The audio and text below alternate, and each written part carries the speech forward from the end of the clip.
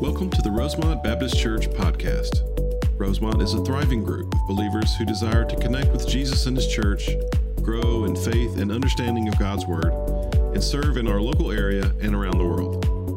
We are located in LaGrange, Georgia at 3794 Hamilton Road and invite you to attend any of our 3 services on Sunday mornings.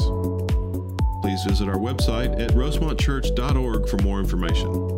And now we pray that God speaks to you in a personal way as you listen to this week's message from Pastor Adam Camp.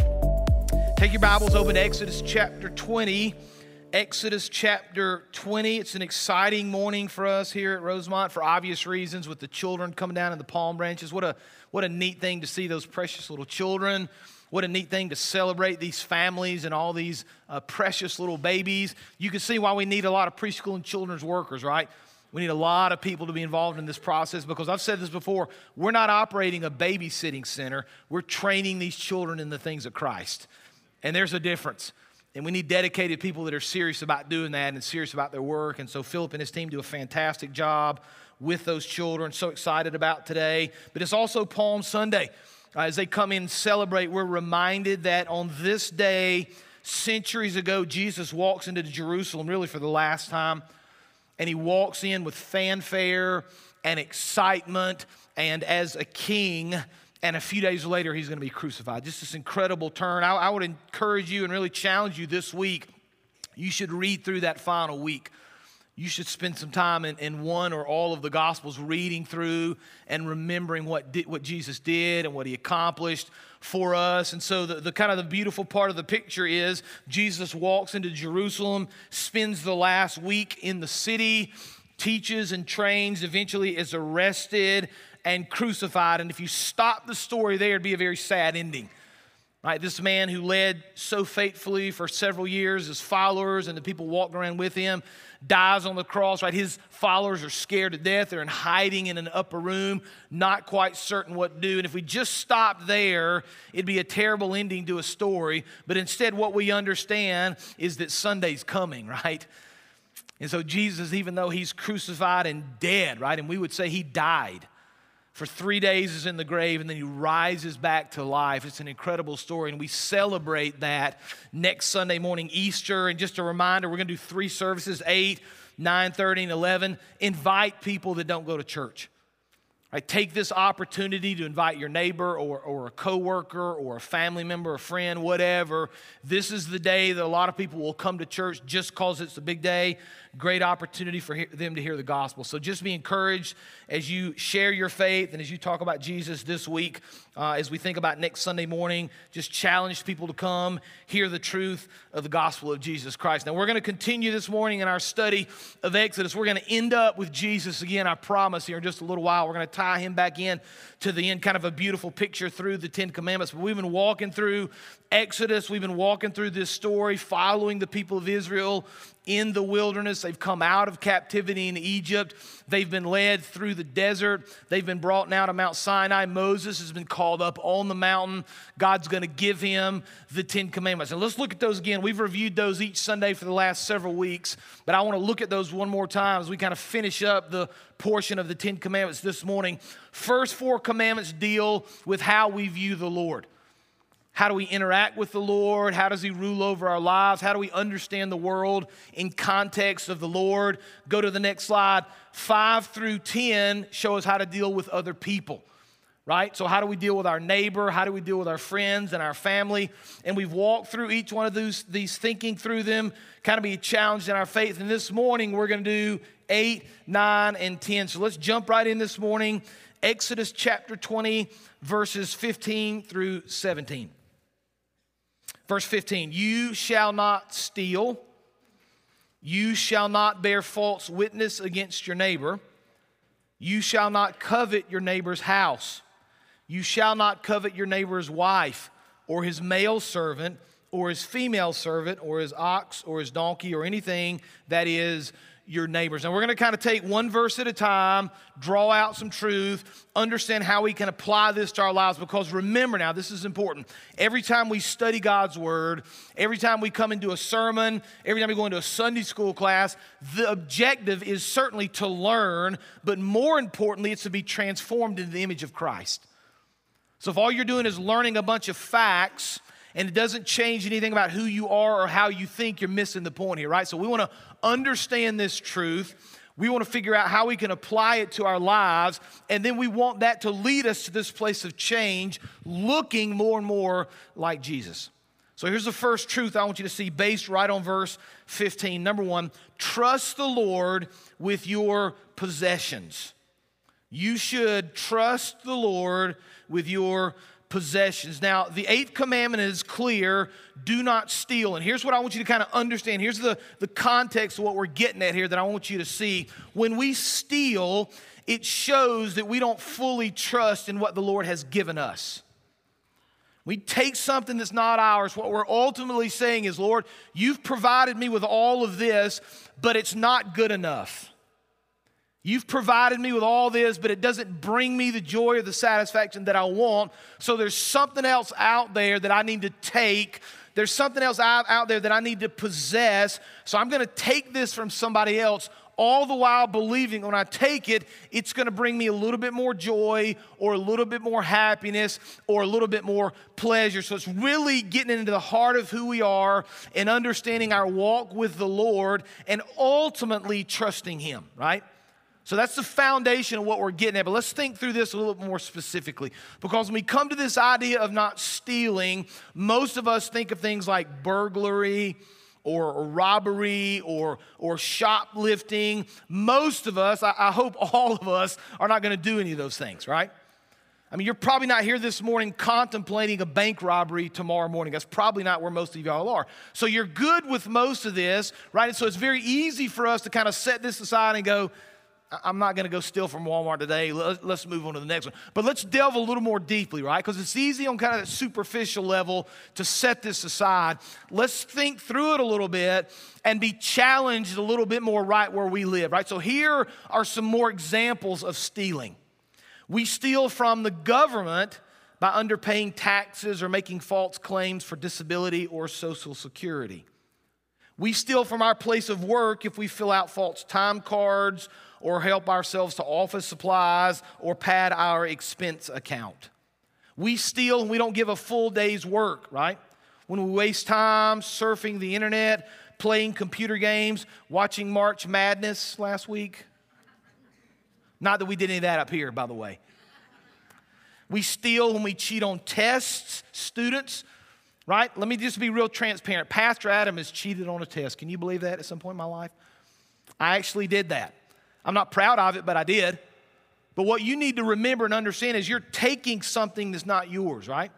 You're taking the work of somebody else, the time of somebody else, the effort of somebody else. And it's very easy in our society just to kind of pass that off, to laugh that off. It's just kind of funny. But when you take somebody's work, somebody's answers, when you cheat on the test or on the homework assignment or the project, you're stealing. Right? We steal when we take something that's not ours. We steal when we take something that doesn't belong to us. And what we're ultimately saying here is that we lack faith, we lack trust. God hasn't given us enough. We need something else to bring us happiness. Now, as so much of this does, it relates finally back to the beginning. One of the things I love studying through the book of Exodus is how much it relates back to the book of Genesis, especially the first 3 verses and how God created things with a very specific order, very specific patterns, very specific ways that things were supposed to be done. Of course, sin enters the world and everything changes. But let me just remind you of Genesis chapter 2, verse 15. The Bible says, the Lord took the man, put him in the Garden of Eden to work it and to keep it, right? So there's this idea in Scripture that we are created to work. We are created to work and to do good things. He was supposed to maintain this garden to make it nice so they could eat of the fruit, take care of what God had given them. So there's this built into this idea, we have been created to work. We have been created to nurture and to be good stewards of what God has given us. Now watch, in the midst of all this, we understand that we're also created in God's image. Right? We are image bearers. And so God has created us in His image. He's created us to do this work. He's created us to be good stewards with what he's given us. Here's how one writer explains this. He said, God's image bearers, that's us, must work hard, doing honest work, and then further reflect their Creator by being generous with what they earn. God creates, owns, and shares. He cares about stealing because he cares about his glory. When laziness and selfishness drive us to steal, we forfeit the opportunity to share in God's righteous character and reflect him to the world, right? When we steal, we're saying, listen, I know I'm created in the image of God. I know that I'm an image bearer. I know that I've been created to work. I know that I've been created to produce good things, to take care of those things. I know that I've been created, Lord, to trust you, but I don't. I'm willing to take in order to bring myself more pleasure. Now, here's the problem for us. Here's ultimately the problem for us. We have this tendency of believing that the things of the world will bring us more joy, more happiness, more peace. And so as we take our eyes off of Christ, off of the things of the Lord, and we put them on the things of the world, our desires become more and more for those things instead of for Jesus. All right, here's what Matthew chapter 6 says. Do not lay up for yourselves treasures on earth where moth and rust corrupt and thieves break in and steal, but lay up for yourselves treasures in heaven where neither moth nor rust destroys, where thieves do not break in and steal. Watch, for where your treasure is, there your heart will be also. All right, we're keeping our mind on Jesus. We're remembering he's created us to work. He's created us to do good. We're created in his image. We're going to look to the eternal and have faith in him and believe that what he has given us is enough. Don't steal. Now look at verse 16. You shall not bear false witness against your neighbor. Here's truth number 2. Very simply, we need to guard our words. Guard your words. Right? Now, the 9th commandment is very specifically talking about lying. We're going to get there. We're going to start off a little more broadly. We're going to back it up because the scripture has an awful lot to say about this, right? The Bible explains to us that words matter. They can either build you up or they can tear you down. James chapter 3 says this, a very interesting way for James to explain this. He says if we put bits into the mouths of horses, right, the metal thing that goes to help us steer the horse, if we put bits into the mouths of horses so that they obey us, we guide their whole bodies as well.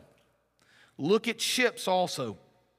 Though they are so large and driven by strong winds, they are guided by a very small rudder wherever the will of the pilot directs. So also the tongue is a small member, yet it boasts of great things. Now here's what the Bible says. Listen, our tongue is a very small part of our body, but it sure can control where you go. It sure can control what you do. It really, if you're not careful, can control the direction of your life. My family last summer had the opportunity to go out west for a little while. We went to San Diego. And if you go in the harbor of San Diego, it's USS Midway. How many have seen that boat? Anybody? By chance, a few of you? There's another one, another aircraft carrier in Charleston. How many have ever been or seen an aircraft carrier in life? Just raise your hand. Okay, quiet. Anybody ever been stationed on one? No. Big boats, right? They're massive. In fact, they're about 1,100 feet long. In fact, I looked up some numbers. An aircraft carrier, modern aircraft carrier now, stands about 20 stories out of the water. It's 1,100 feet long, about the size of an 80-story building if you laid the building down. Flight deck is about 250 feet wide, weighs almost 200 million pounds. Now, if you took one of those aircraft carriers and you set it in our field out here, it would basically stretch from our driveway all the way across the field to the house. That's about 1,100 feet. You imagine how large that would be. It would take up our entire field, 250 feet wide. And yet, now watch this. This is interesting. Those massive aircraft carriers are controlled by 2 rudders that are 29 feet long each. like 29 feet. Right, so a rudder that's about from here to that wall steers that aircraft carrier that's as long as that entire field. It's pretty incredible when you think about it.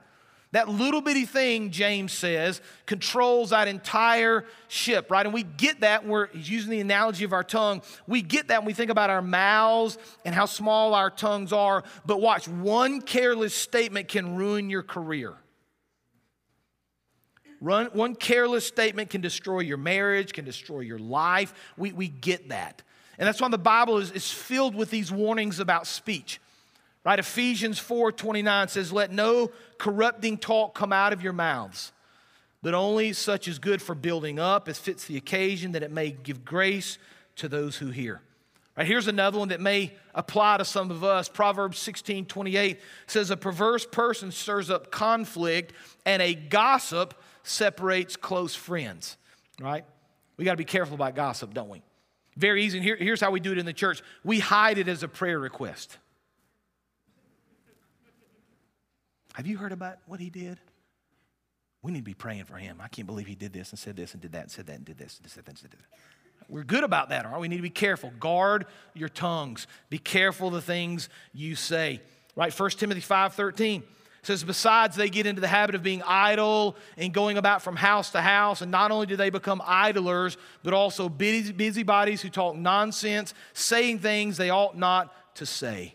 Right, so there's this list kind of scripturally that the Bible talks about that we shouldn't do: gossiping, bragging, slandering, cursing, spreading rumors, arguing, yelling, right? John MacArthur says the misuse of the tongue is perhaps the easiest way to sin. But the ninth commandment is clear, right? So we kind of talk about the general picture here. Guard your tongue. Be careful of the things you say. It can lead you astray. But the ninth commandment is very clear. Do not lie.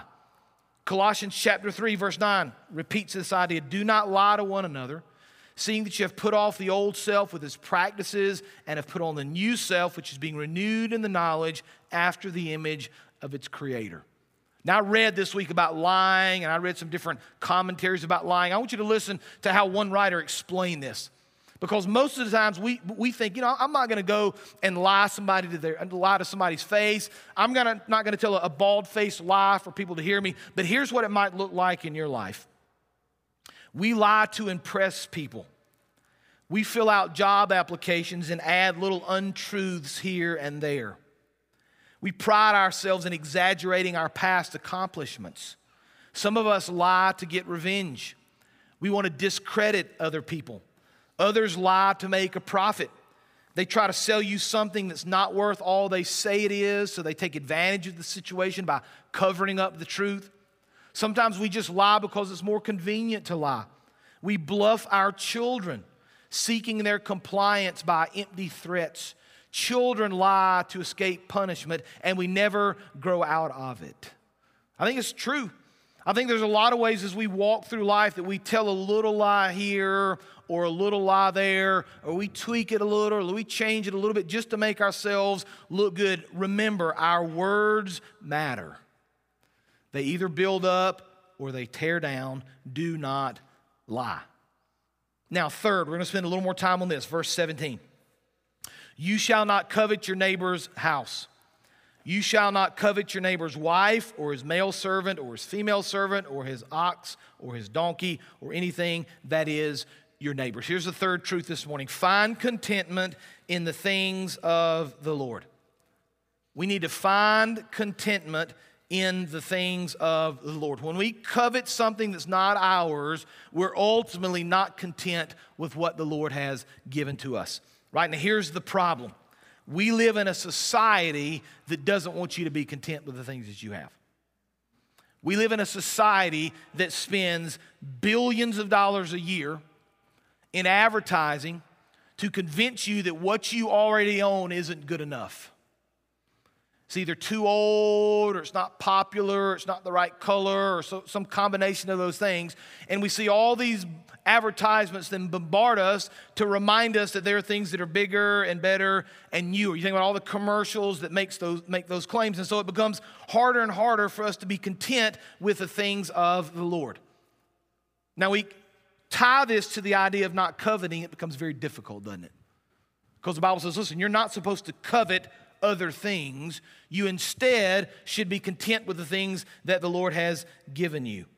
Now, for a lot of us, here's what we do. We think about the idea of coveting. By the way, this is an interesting commandment because the 8th and 9th deal with specifically doing things to other people, lying to them or stealing from them. Coveting is something we do within our hearts. So it's easier to hide.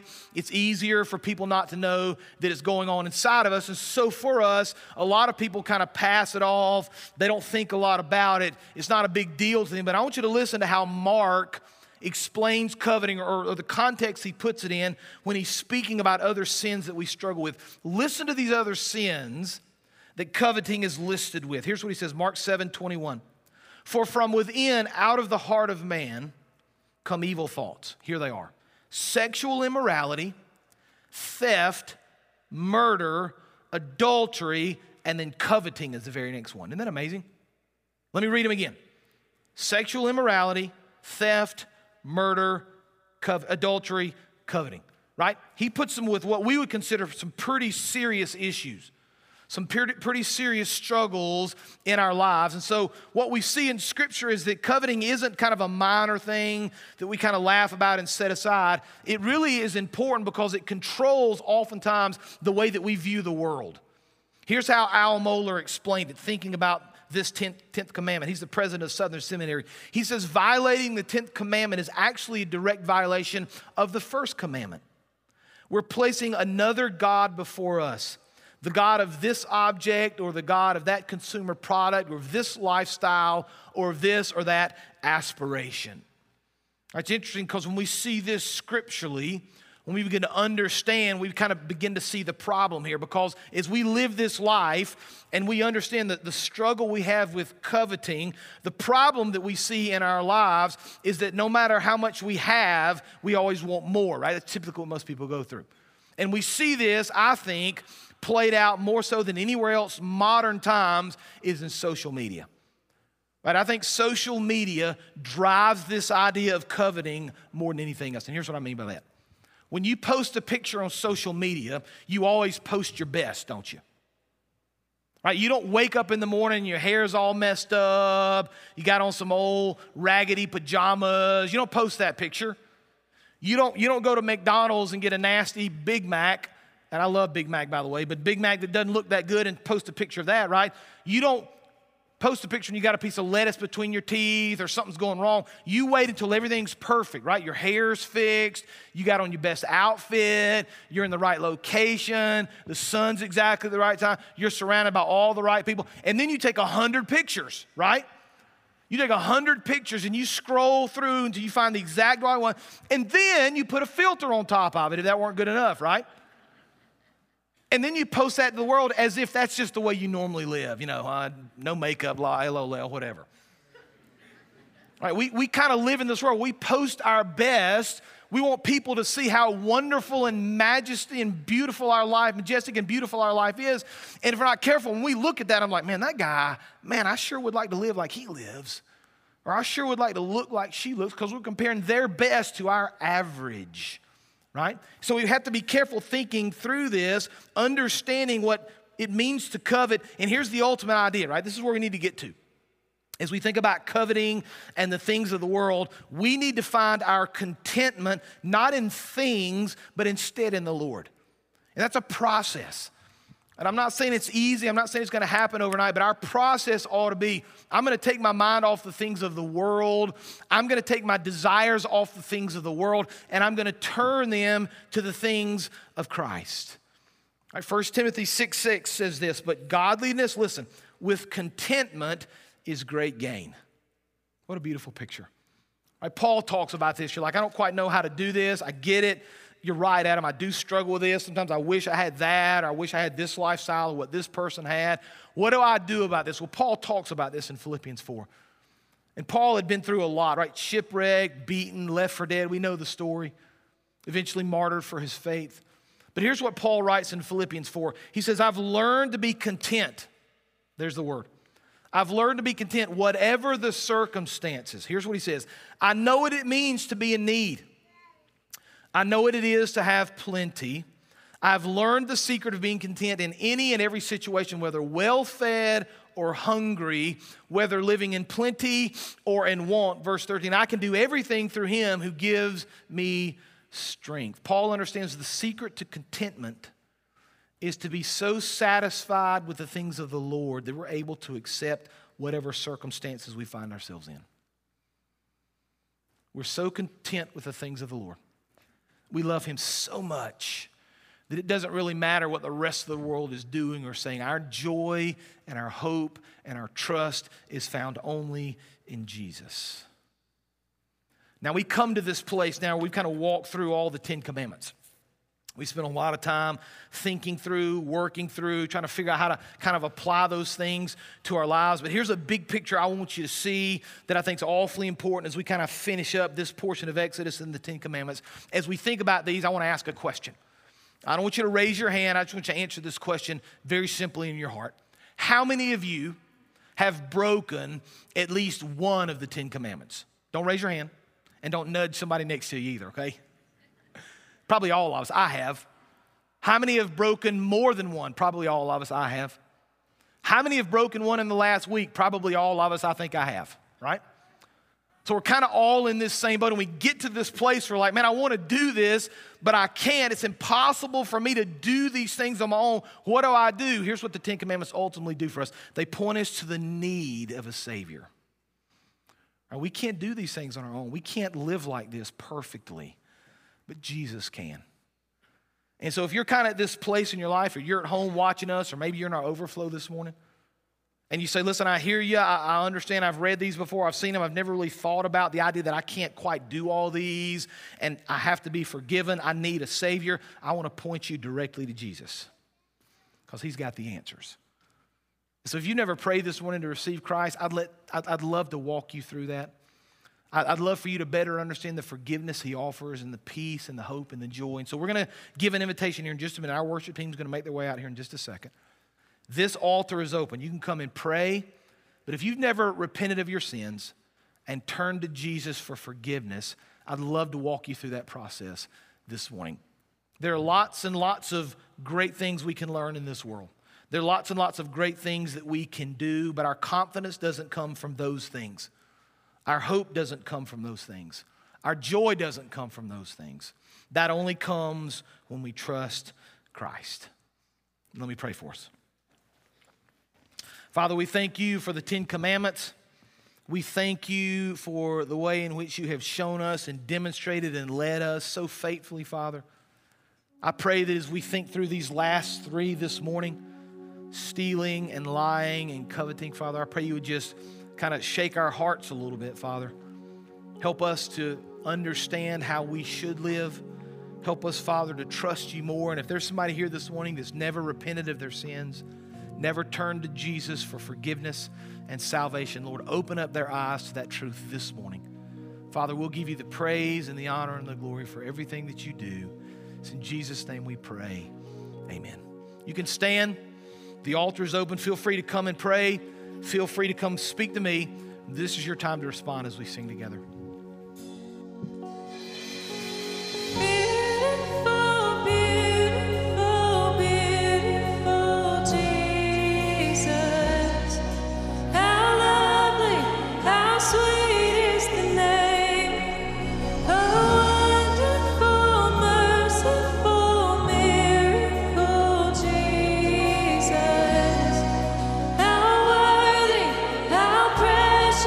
How awesome.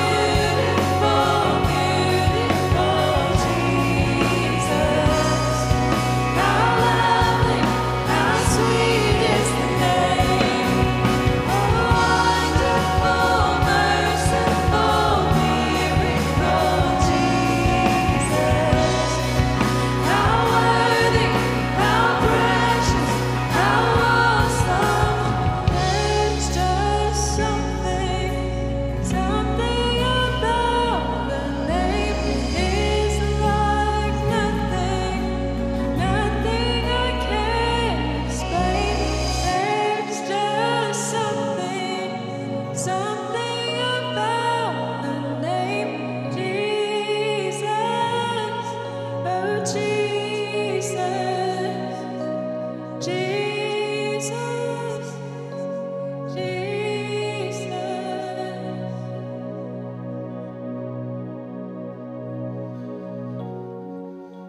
going to finish up again this morning by reading through the Ten Commandments together. So let's take a look at the screen. Exodus chapter 20, beginning in verse 1. Let's read together. And God spoke all these words, saying, I am the Lord your God, who brought you out of the land of Egypt, out of the house of slavery. You shall have no other gods before me. You shall not make for yourself a carved image or any likeness of anything that is in heaven above, or that is in the water, earth beneath, or that is in the water under the earth. You shall not bow down to them or serve them, for I, the Lord your God, am a jealous God, visiting the iniquity of the fathers on the children to the third and the fourth generation of those who hate me, but showing steadfast love to thousands of those who love me and keep my commandments. You shall not take the name of the Lord your God in vain, for the Lord will not hold him guiltless who takes his name in vain. Remember the Sabbath day to keep it holy. 6 days you shall labor and do all your work, but the seventh day is the Sabbath to the Lord your God. On it you shall not do any work, you or your son or your daughter, your male servant or your female servant, or your livestock, or the sojourner who is within your gates. For in 6 days the Lord made heaven and earth, the sea and all that is in them, and rested on the seventh day. Therefore the Lord blessed the Sabbath day and made it holy. Honor your father and your mother, that your days may be long in the land that the Lord your God is giving you. You shall not murder. You shall not commit adultery. You shall not steal. You shall not bear false witness against your neighbor. You shall not covet your neighbor's house. You shall not covet your neighbor's wife, or his male servant, or his female servant, or his ox, or his donkey, or anything that is in your neighbor's. We pray the Lord has spoken to you. Next Sunday is Easter. Invite your family, invite your friends. Have a good week. We'll see you back then.